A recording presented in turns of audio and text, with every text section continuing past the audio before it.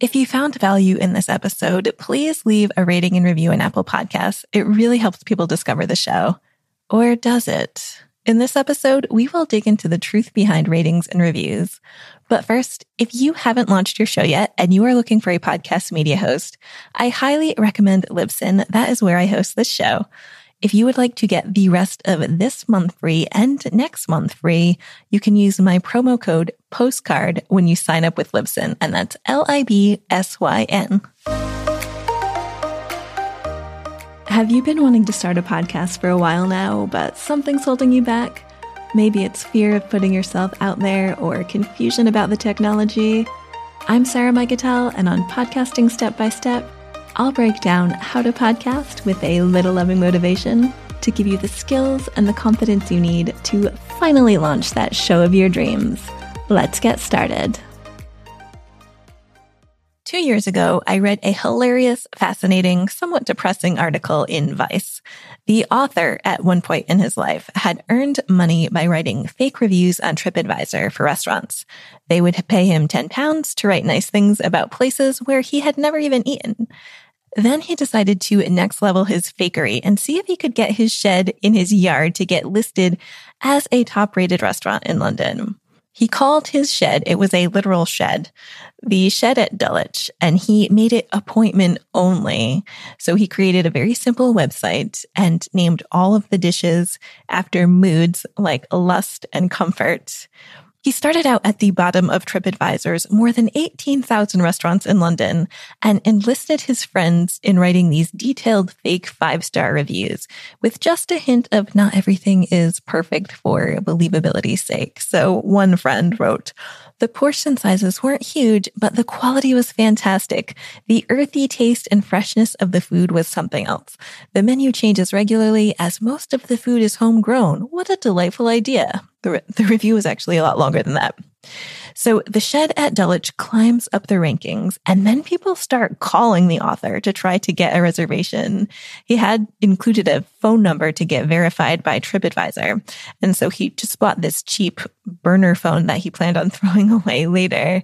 But people were calling it. And this restaurant, I'll use that in quotes, it just seemed so exclusive, so mysterious that people were dying to get in. And he made it like just quirky enough that people are like, oh my God, I have to get in there. People were applying to work there, like leaving voicemails about wanting jobs. PR agencies were calling. It eventually became London's top-rated restaurant on TripAdvisor, and none of this was real.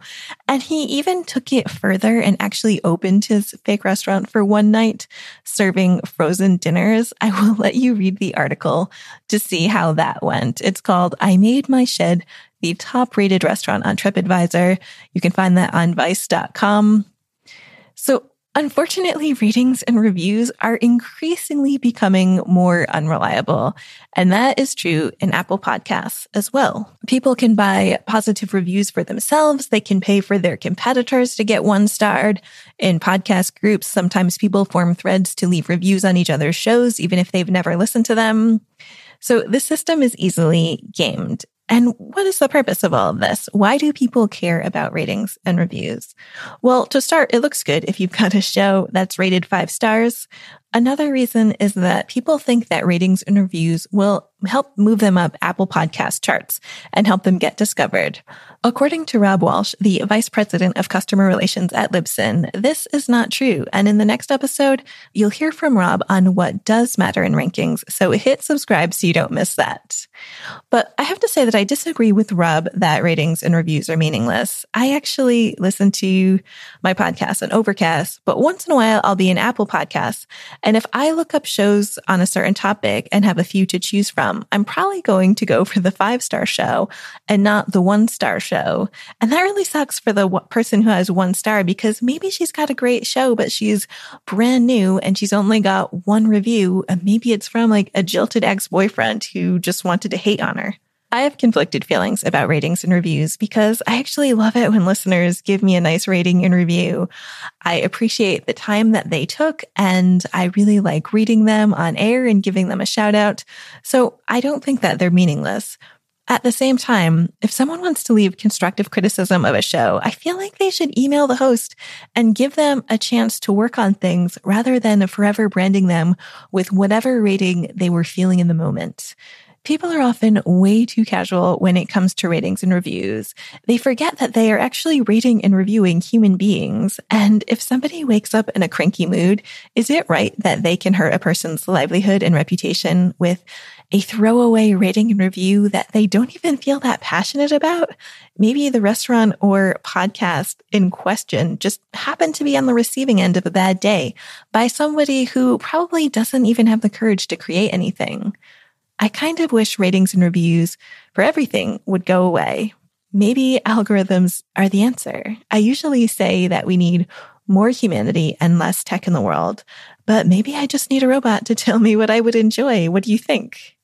Spotify is actually experimenting with automated recommendations. From what I can see in my app, they've got a long way to go, but maybe it's the future. Right now, the way that most people learn about new podcasts is through recommendations. So I will end this episode by saying, if you like this podcast, please tell a friend about it. That is the best way to grow this show. And just to be cheeky, if you've been getting a lot of value from this podcast and have listened to more than 3 episodes, please leave me a rating and review in Apple Podcasts. It might not help people find me or rocket me to fame, but it will make me smile and happy to know that you're listening and getting something out of what I'm sharing with you. I know that you're a busy person, you've got a lot going on, and you have nearly 1 million other podcasts to choose from. So it really means a lot to me that you choose to make this podcast a part of your week, and I love being here for you. So until next time, friend, have a great week. Thank you for listening to Podcasting Step by Step. You are now one step closer to launching that podcast you've been dreaming about, but I want to get you even closer. I created a free guidebook for you with actionable worksheets called 8 Mistakes New Podcasters Make and How to Fix Them. To find that, head on over to sarahmikutel.com/fix.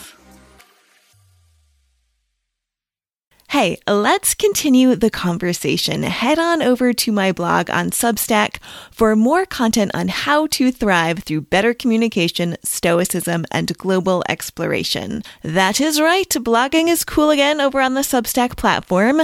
There you can chat with me in the comments, and I have plenty of bonuses for paid subscribers, or you can just read for free. So click the link in the episode notes to access the Substack Live Without Borders.